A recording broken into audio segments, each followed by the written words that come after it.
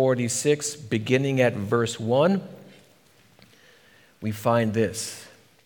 So Israel set out with all that he had and came to Beersheba and offered sacrifices to the God of his father Isaac. God spoke to Israel in visions of the night and said, "Jacob, Jacob." And he said, "Here I am." He said, "I am God, the God of your father. Do not be afraid to go down to Egypt, for I will make you a great nation there. I will go down with you to Egypt, and I will also surely bring you up again, and Joseph will close your eyes." Then Jacob arose from Beersheba, and the sons of Israel carried their father Jacob and their little ones and their wives in the wagons which Pharaoh had sent to carry him. They took their livestock and property which they had acquired in the land of Canaan and came to Egypt, Jacob and all his descendants with him, his sons, his grandsons with him, his daughters, his granddaughters, and all his descendants he brought with him to Egypt. Let's bow our heads. Father, we thank you that once again we can come to look at the life of Joseph.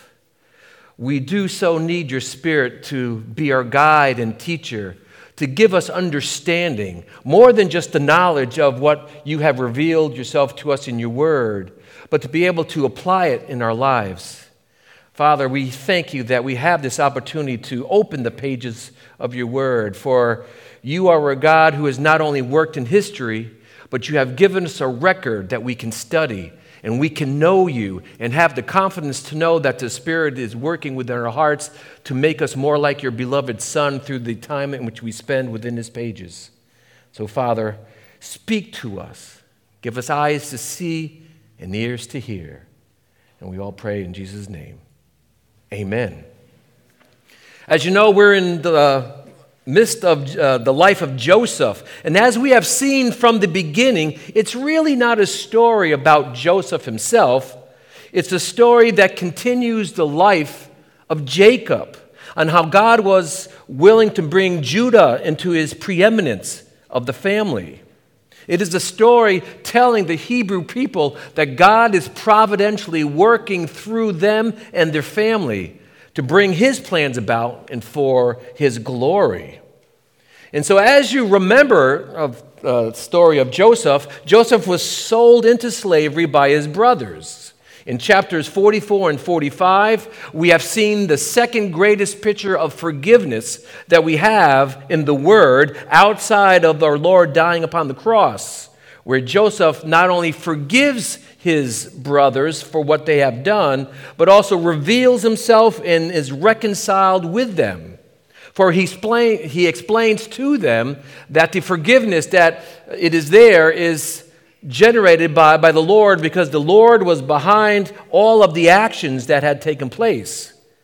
So as chapter 45 ends, Joseph's brothers go back to Canaan to tell their father that Joseph is alive and to bring the entire clan to Egypt.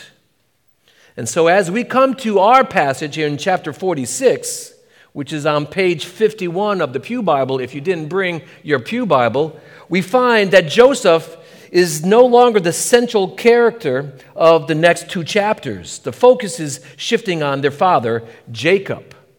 And as we see within the life of Jacob, he is an old man. He's 130 years old at this time. It's been 23 years since he has seen his beloved son, Joseph. And as the chapter begins to close, there is one word that really describes what is going on in Jacob's heart. It is one in which he is stunned. He goes from his son being dead for 23 years, now that he is alive. And not only is he alive, but he is running the empire of Egypt. And so after that reality becomes clear, we find that Jacob's heart is just full of emotions, and they were running high, that his heart is revived at the end of the chapter. And so much so that he wants to go down to Egypt and to see his son before he dies. And so chapter 46 is really the grand reunion of Jacob and his son Joseph. And so that is where we're going to be picking up the story today. And I intended to finish the story, but it looks like we're only going to be hitting the first 7 verses. But Jacob is leaving where he grew up and going down to Egypt. And as verse 1 begins to open up, we find that Jacob leaves the promised land. But yet, we also find that he is the troubled patriarch. And so look at verse 1. We find that, and Israel set out with all that he had and came to Beersheba. It's interesting because immediately within chapter 46, we find Jacob's name changed to Israel, the name that God has given to him, meaning God prevails. So you can see that Jacob is walking with God by Moses giving us his God-changed name, Israel, here. And so he's walking correctly with God. His focus is wanting to please God. And what is about to transpire is proper and godly. And so then we are told that his family had to take everything. They had to uproot and bring everything as they go down to travel to Egypt. They weren't to leave anything behind. And so they're off. The family, the kids, the grandkids, everybody, they're headed down to Egypt. But it's interesting because as they set off with all that they had, they came to Beersheba. And so it was a grand caravan. Their wagons were full. There was stuff. There's goats. There's chickens. There's sheep. There's cattle. There's all kinds of things that they're bringing along. And they stop about 25 miles into their track at the city or the village of Beersheba. And immediately, the text tells us that probably their family did not know what was taking place. But I envisioned that because Jacob is a very old man of 130 years, that he probably did whatever he wanted, and he didn't necessarily tell everyone that we're stopping here, but just when they got there, we're stopping. And when you stop at a place, you had to set up camp. You had to set up your tents and set up this and park the sheep and park the cattle. And so it was a major undertaking. And so they came to the city of Beersheba, and within the minds of probably the family is, why are we stopping so soon? It's a long track. But Moses tells us the reason why, that Jacob stopped there to offer sacrifices. Now, Beersheba was the southernmost area within Canaan. And so they went from about 25 miles, went to the southernmost place, and stopped. Because beyond Beersheba was the wilderness. So why was this place so important? Why did Jacob want to stop? Because we find that if you go backwards, that this was a very significant place for his family. Back in Genesis chapter 21, it was in Beersheba that Abraham planted a terebinth tree and calls upon the name of the Lord. In Genesis chapter 22, Abraham actually lives there for a while and would have worshiped God within that one area. In Genesis chapter 26, his father Isaac had his servants dig a well there, and the Lord appears to Isaac, so much so that he builds an altar there to offer sacrifices to the Lord. So Beersheba was a place important to the family, and it was a place of stopping. It was a place of worship and to call upon the Lord. So Jacob purposely and intentionally stops here to offer sacrifices to the Lord. And it's interesting because it really gives us a glimpse of what was going on in Jacob's heart at this time and why the need to offer sacrifices. And 3 things, I believe, sort of stands out here. First of all, we see that he was a sinner in need of pardon. When we first see that he stops here, he's a sinner in need of pardon. Why? Because he wants to bring forth sacrifices. Every time previously in which the patriarchs would sacrifice to the Lord, it was a physical display of that their lives were sinful and the need to confess their sin. And so they acknowledged their hope of forgiveness, of a better one-day sacrifice that would come, and that better sacrifice would be the Lamb of God who would one day take away the sins of the world.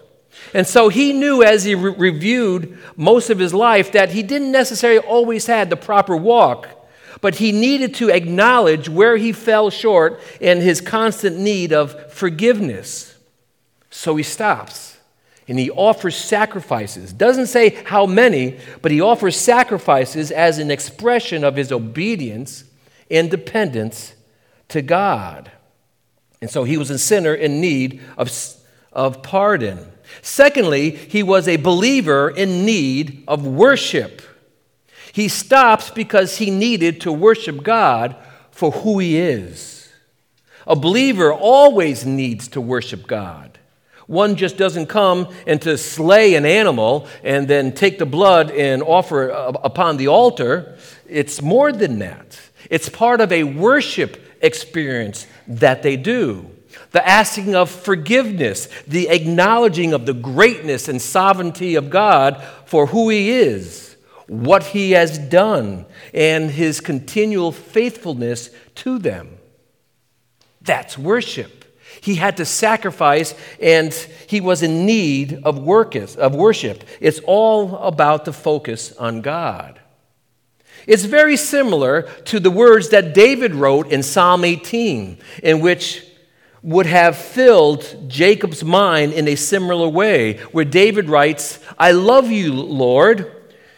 You are my strength. The Lord is my rock and my fortress and my deliverer, my God, my rock, in whom I take refuge, my shield and the horn of my salvation, my stronghold. I will call upon the Lord who is worthy to be praised, and I am saved from my enemies.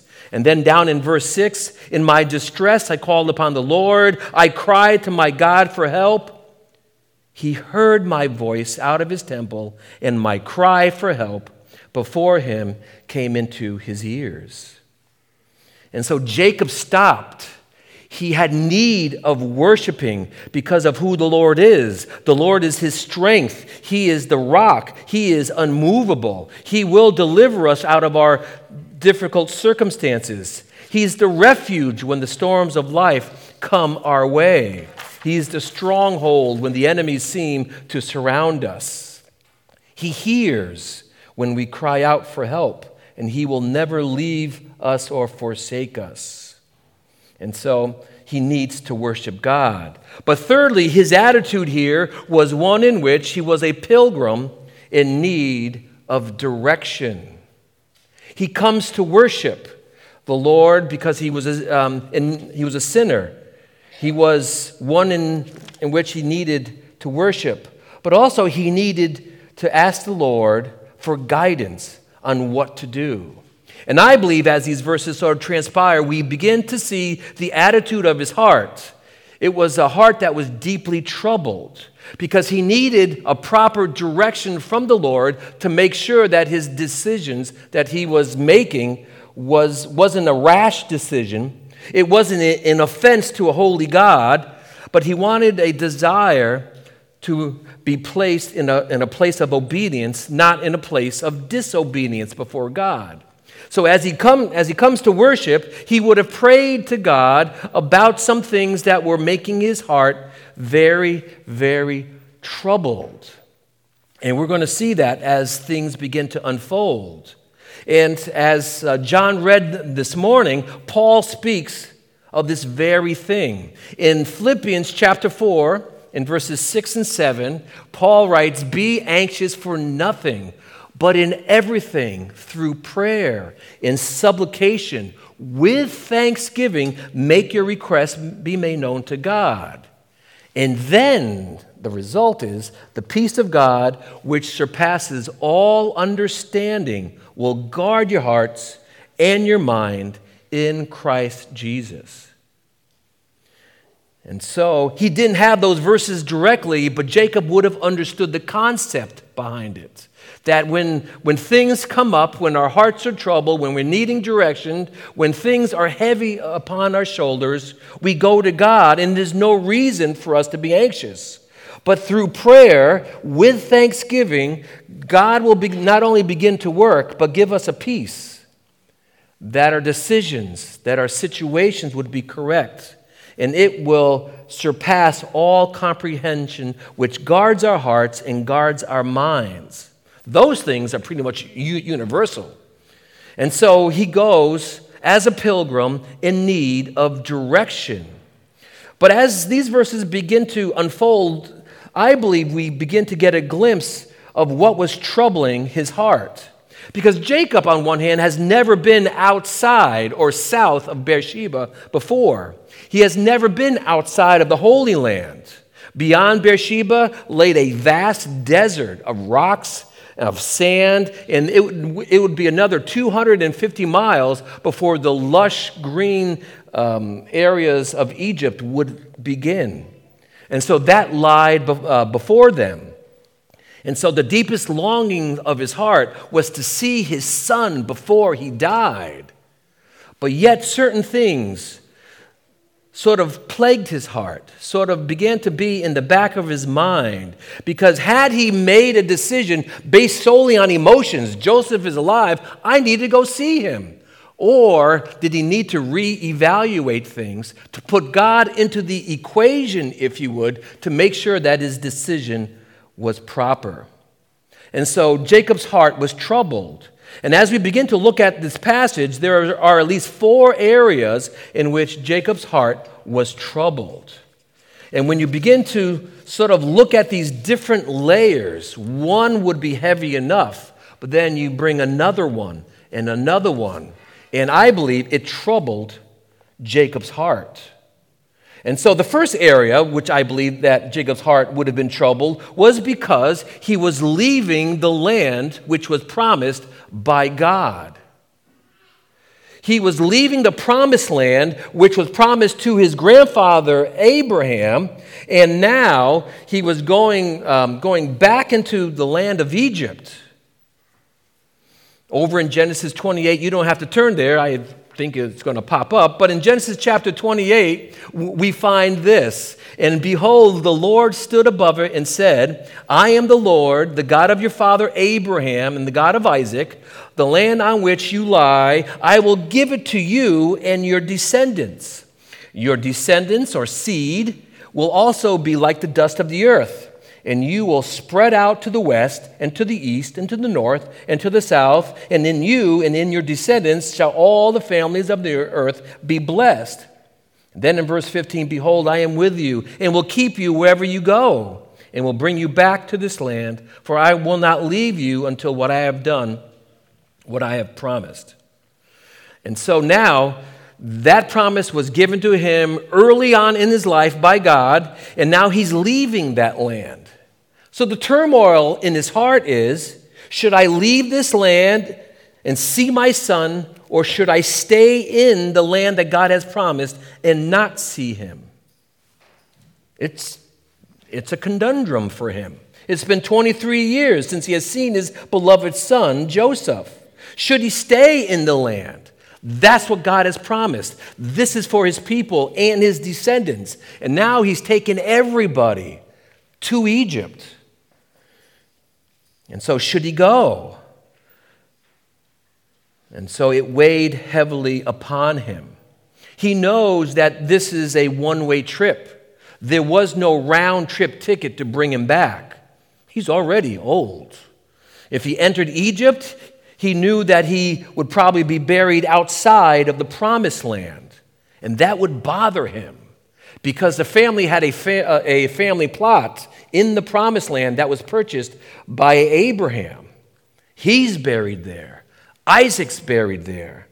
And Jacob was thinking, if I go down, I would not be buried there. And it bothered him because the family burial plot was a direct symbol of being in the land. And that's where he wanted to be buried. So he was troubled. that he was leaving the promised land. Secondly, Jacob's heart would have been troubled because Egypt was a very pagan place. Throughout Scripture, Egypt is always portrayed as and symbolized as the opposite of the promised land. It was a place of great earthly power and wealth, but it also was a place of oppression, a place of spiritual bondage, a place where evil behavior was just rampant throughout the culture. And so it would be like yourself wanting to uproot your family. And let's say you're living down in the Bible Belt, and you take your family, go across country, and you wind up in downtown Las Vegas, right on the Strip. And you go, what in the world did I just do? That's what's in the back of Jacob's mind. He was worrying about how much of that pagan culture would rub off on his family and the future generations. How much that just being there in that culture would turn their hearts from God. Because Egypt had hundreds of gods, in which Pharaoh was one of them. And so there was a heaviness upon his heart. How much would Egypt affect his people? Not only that, they had been told by God on a number of occasions not to marry outside the people of faith. And so going into a pagan culture, it would deeply have troubled Jacob because it would influence his entire family. But thirdly, I think that Jacob's heart would have been troubled because of past warnings not to go down into Egypt. God has told his people not to go down there. Over in Genesis chapter 26, his father Isaac was told not to go down to Egypt. And it says that the Lord appeared to Isaac and said, don't go down to Egypt. Stay in the land which I shall tell you. Sojourn in this land, and I will be with you and bless you. And so Jacob is there, thinking, I'm leaving the promised land. He told my father, don't go down there. Am I doing the right decision? Jacob did not want to be in a place of disobedience for making a quick decision. On one hand, as chapter 45 ends, his decision was sort of based on emotions. Joseph is alive. I need to see him before I die. Every father would. If you found out that your dead son is actually alive, you'll want to see him for one last time. But yet he's troubled. Should he go? And yet, fourthly, I think there's one more aspect that would have troubled Jacob's mind. And fourthly, that there would be prophesied future hardship for God's people. Future hardship was foretold by God that there would be a place in which God's people would be oppressed, and it would be a place of great hardship. In Genesis chapter 15, it says this, that God said to Abram, know for certain that your descendants will be strangers in a land that is not theirs. So they're going to a land that's not theirs. And they will be enslaved. Oh, that's even worse. And oppressed for 400 years. Am I taking my family and their children and their children's children and their children's children's children to a place in which they will be oppressed, enslaved, hardship, outside of the land of promise? And so this would have weighed heavily on his mind. Should he go? And that's why he needed to stop at Beersheba. It was a place to worship. He needed to offer sacrifices. He needed to acknowledge God for who he is and what he has done. And he needed to get direction on what he should do next. And so he comes to God, not to demand, but to seek whether his journey to Egypt was truly the plan of God. And so he goes and he stops. He stops everyone, and he offers sacrifices seeking direction. It's exactly what James 4 and verse 8 says. It says, draw near to God, and he will draw near to you. Cleanse your hand, you sinners, and purify your hearts, you double-minded. And then in verse 10, humble yourself in the presence of the Lord, and he will exalt you. He didn't know what to do. Should I go? So he goes and tries to draw near to God so God will hear his cry and give him direction. And so it was a long time. Jacob was a young man since the last time God spoke to him. And since that time, his heart has been far away from the Lord. The Lord had been silent, but he didn't want the Lord to be silent any longer, to give him clarity. And so he gives sacrifices to God. How often do we have those kinds of troubling situations in our own life to make decisions? And so often we don't have God as part of the equation. How often do we just base our decisions off of our emotions without going into consulting God? And so we need to bring these things before God, as we shall see, and God will hear. And so God responds to Jacob in verse 2. Look what it says. And God spoke to Israel in visions of the night. And so God is going to speak to him. And within the Bible, when God speaks to someone in a dream, they're asleep. And when God speaks to someone in a vision, they're awake. And we find here that it's in the plural. So I'm not sure, or we're not given the entire situation, but there are visions of the night. And so here God is speaking to Jacob, and it's interesting. This is not the first time that God has spoken to Jacob in Jacob's life. There would be 6 times in which God physically speaks to Jacob, whether or not it's through a theophany, through the angel of the Lord, or through a dream, or through a vision, or six times. I think it may be, though I couldn't confirm it, this may be one of the most times in which God has spoken to one of his people over a consistent period of time. And so each time in which God speaks to Jacob, he refers back to the promises given to Abraham, given to Isaac, concerning the land, the seed, and the blessing. It's interesting to note, just as a footnote, this is going to be the last time God speaks to anybody in the book of Genesis. And it's not going to be until another 400 years until God speaks again to one of the sons of Israel, to Moses.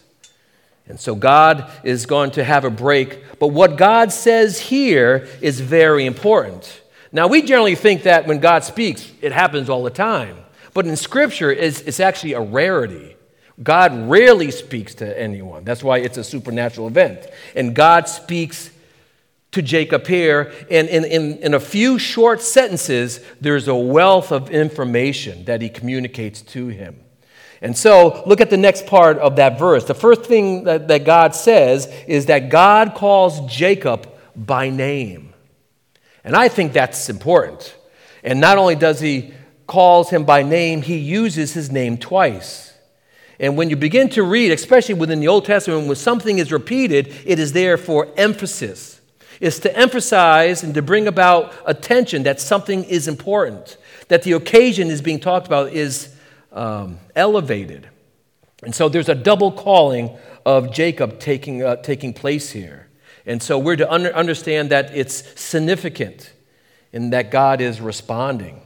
It's interesting because we actually find this double calling throughout Scripture. In Genesis chapter 22, God double calls Abraham, where he cries out, Abraham, Abraham, as he's about to slay his son Isaac.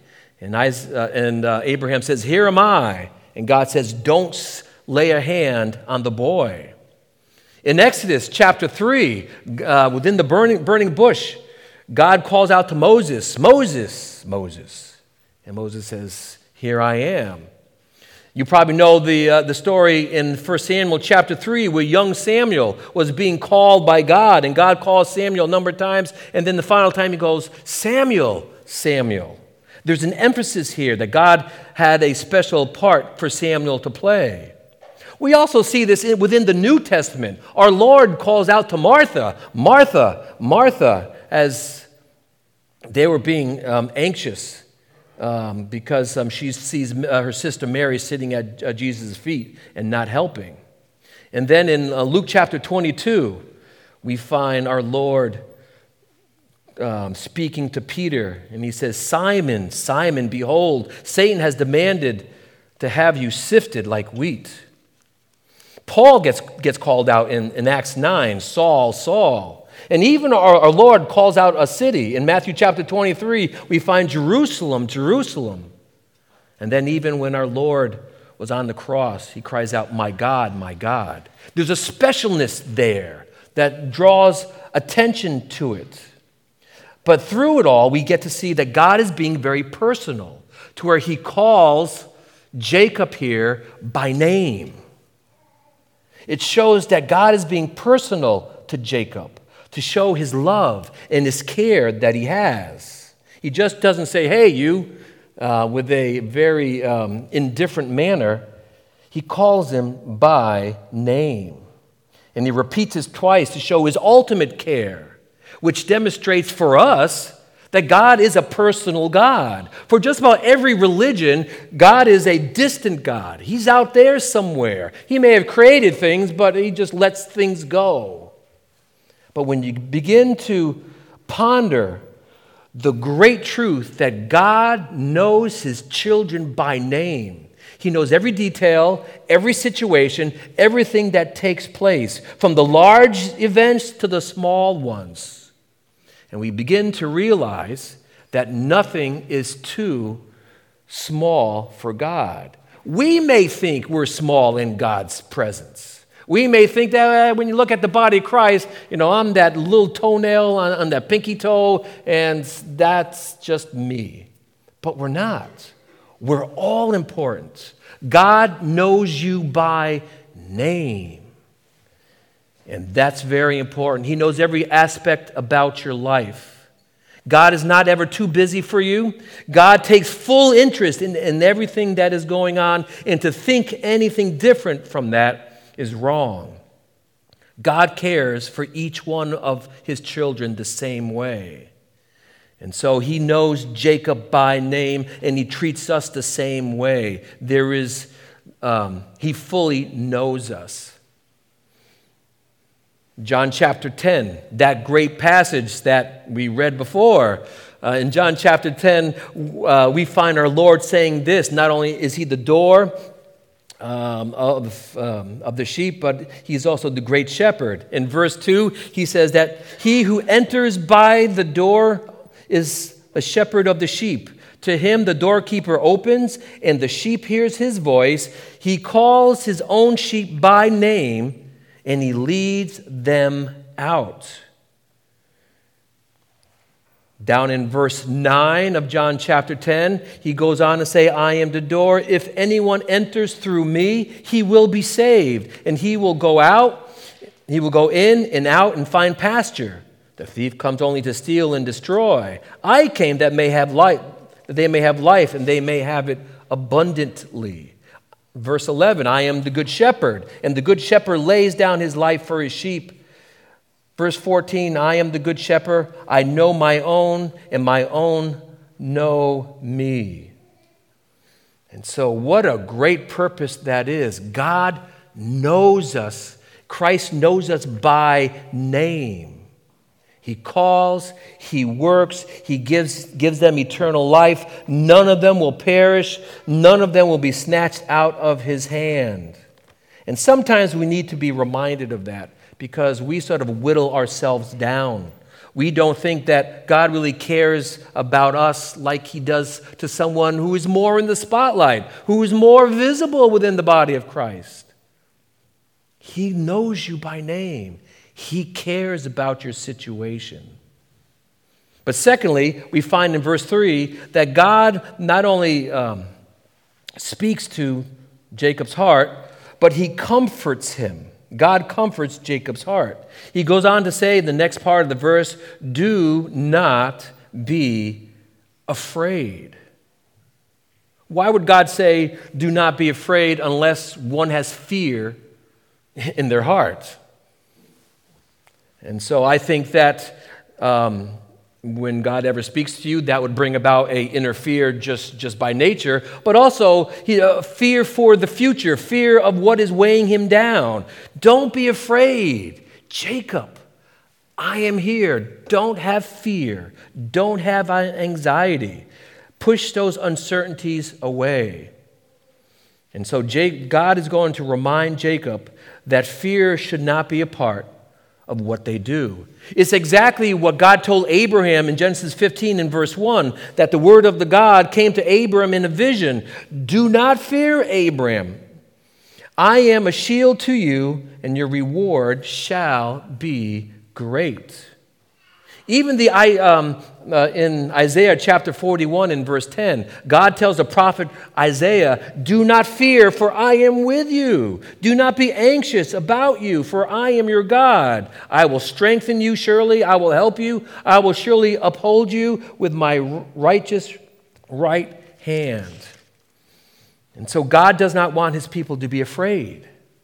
God wants his people to come to him and to get those things resolved by leaving things with him. But yet there are some more areas in which God brings about comfort. Not just not to be afraid, but God is going to comfort Jacob by reminding Jacob for who he is. Go back to the beginning of the verse. It says that he said, I am God, or El, the mighty one. And then he goes on to say, the God of your father, the Elohim of your father. So the Hebrew there is I am El. That's the word for God, meaning Almighty. But now we have Elohim, which is a majestic plural, which not only hints at the Trinity, but also I am the utmost Almighty One of your father.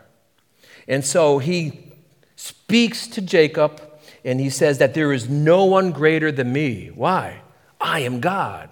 I am the same God of your father. There's no one greater. I am the one who created everything. There is nothing impossible with me. I am God because of who I am. You can trust me. I haven't forgotten you. I know your situation. And so he reminds Jacob for who he is. I'm the one who has spoken to you before and 5 other times. I've been faithful. And you can trust me. So he reminds Jacob of who he is. But secondly, he gives Jacob comfort by reaffirming the covenant he made with him earlier. I am the God of your father. I am the same God who spoke to Isaac, and the implications also there. I'm the same God who spoke to your grandfather. I'm the one who you wrestled with. I'm the same God. I haven't changed. I love you the same way. I love your forefathers the same way. And he maintains the same kind of promises that he has had before. And so God is telling them that the promises that I have made before, they're still there. That should bring about comfort for you. He hasn't changed. He's still trustworthy. The same promise that he made earlier are still in effect. And so by reaffirming the covenant with Jacob, he knows, as the situation will begin to close, that he's going to be making the right decision. But thirdly, we also see that he gives Jacob comfort by giving him direction. He gives him direction. Verse 3, I am God, the God of your father. Do not be afraid to go down to Egypt. God is telling Jacob that it is his will for him to go. Go, you have my full blessing. Bring them, leave the promised land, bring them down to there. It's all part of my providential plan that I have. And so God tells him to go. He gives him direction. He gives him an open door and to say, go, walk through it through faith. And God does that for us in a lot of different ways, though he doesn't do it verbally to us, though sometimes we may want him to do that. But God will give us open doors to say, things will be fine. Take the step. Go. It's part of my direction that I have for you. Sometimes God's timetable may not be the same as ours, but God is there to work, and he will show us whatever open door or closed door that they may be. And so he gives Jacob assurance by giving him direction. Fourthly, we find in the last part of the verse, he gives Jacob reassurance by giving Jacob a promise. It's a reiteration of the promise again. He says, "For I will make you a great nation there." That has been at the heart of the Abrahamic covenant, going back to Genesis chapter 12. You're going to be a great people. You're going to bless the nations. You will become a great nation. And in 200 years, there's still around 100 people, just under 100 people. And so that greatness hasn't really sort of kicked in yet. But it will. God is going to take them down into Egypt to have them leave Egypt as a great nation. And so there is a plan by God, by protecting them, by being with them. Even though it will be difficult, there is a plan, and they will become a great nation. And that gives him comfort. Because if he had a concern, if I go down, what will happen? We won't be a great nation? God says, you will. I will fulfill the unconditional promises that I have given you. And I will give you a land. And I will continue to give you a seed. And I will continue to be a blessing to you. And yet, fifthly, we find the last area in which he comforts Jacob by affirming that he will be with him. Verse 4, I will go down with you to Egypt. The Hebrew there is in the intensive, meaning I myself will go down. God's not going to send some kind of subordinate angel. He's not going to set up some kind of proxy. I myself will be with you and will be with your children every step of the way. I will be with you. And so he needed to hear that. David is going to have a similar set of words when he writes Psalm 23, how the Lord is our shepherd. In verse 4, it says this, even though I walk through the valley of the shadow of death, I fear no evil, for you are with me. And so God is there. He is the shepherd. He is the great protector. He is the great provider. He is the great restorer. He is the great leader. And he will be with them the entire time while you go and be in Egypt. And so he wants to give Jacob assurance that he will be with them. And you won't be alone, that he will be with you. Sixthly, we find this, that he will also assure him that he will bring him back into the land. In the next part of verse 4, I will surely bring you up again. God knows that Jacob loved the promised land, and I believe that he had a concern about his body to be buried in the promised land.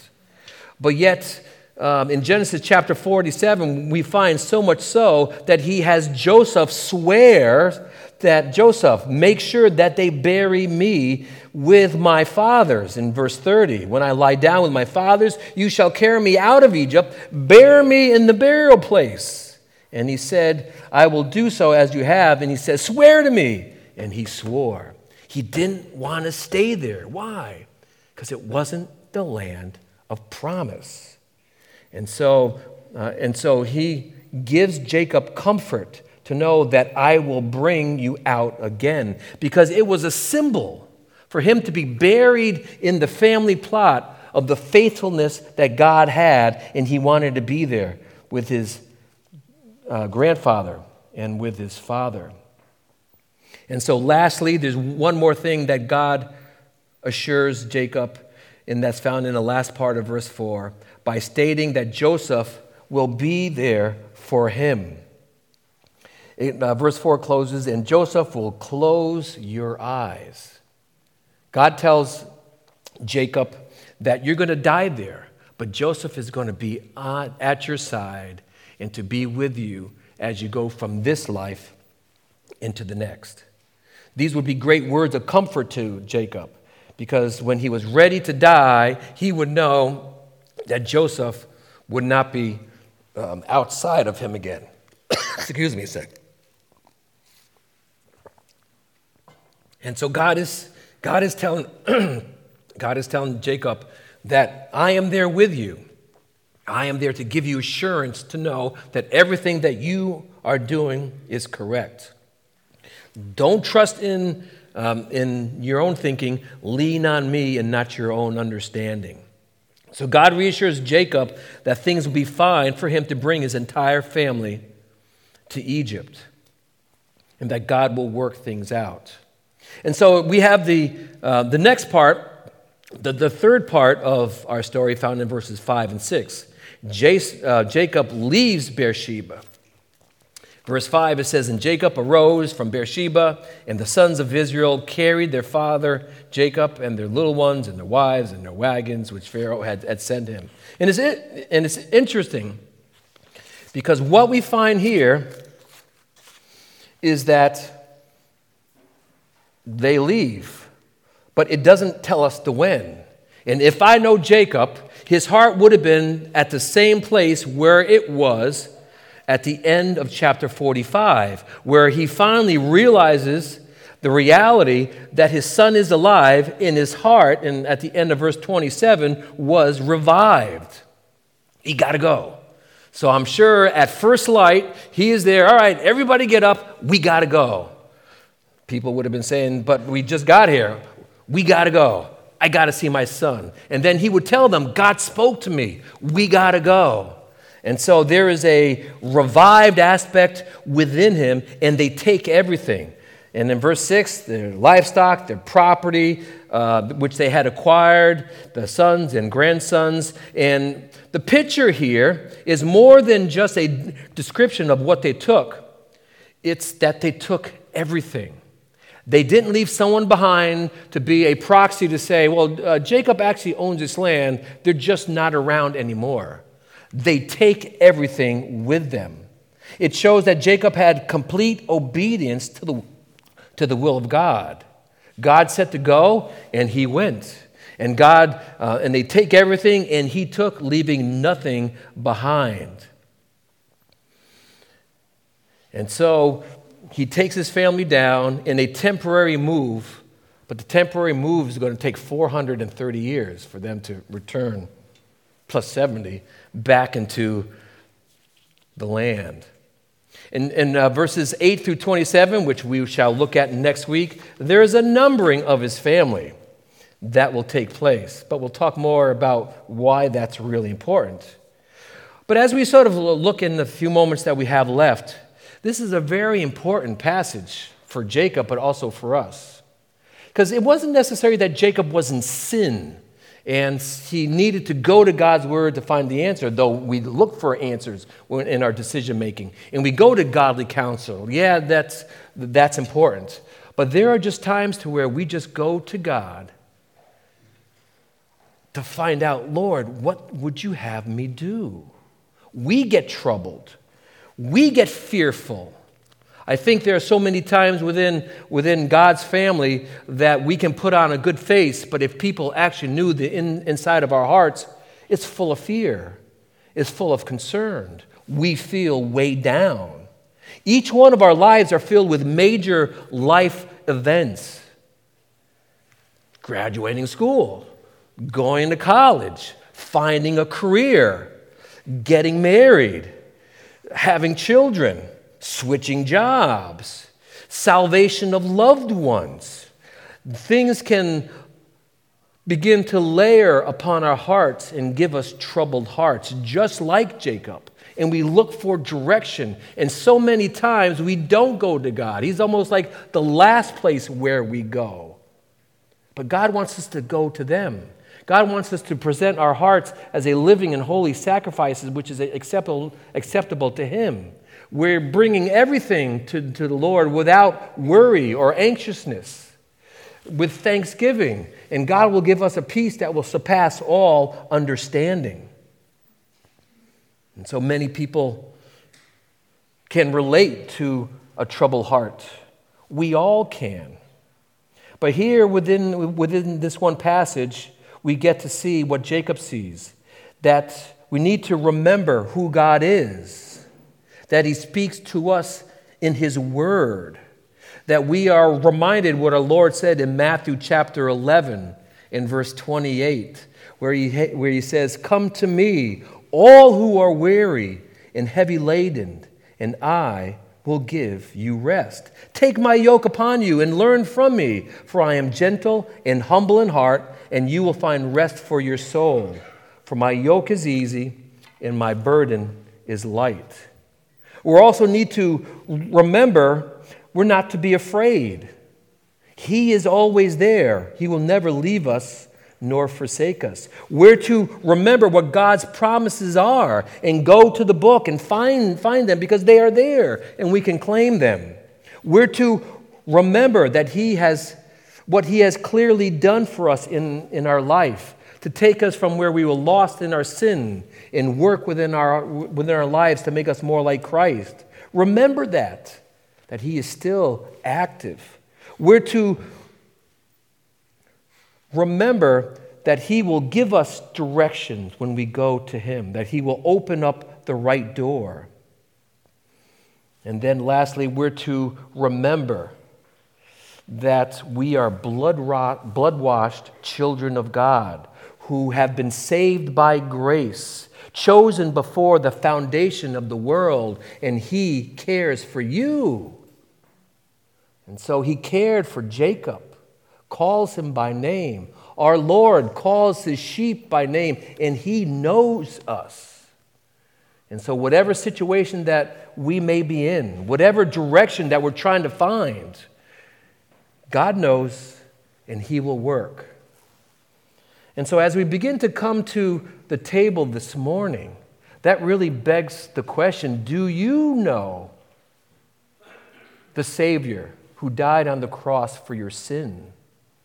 Because this is a time for God's people who knows that they have been saved by grace, that they can come and to partake, that they can see that it is a picture of Him dying upon the cross for the forgiveness of our sins, that His body was broken for us. And so it is a celebration for God's people to remember that He is always there caring for us, like He did with Jacob, that we're not to be afraid, that He will be there with us until the end. He will be there when we even arrive on the other side. Come, if you've never accepted Christ as Savior, see your sin, repent from your sin, and trust in Him. For He will take that heavy load that you are bearing, and He will give you rest.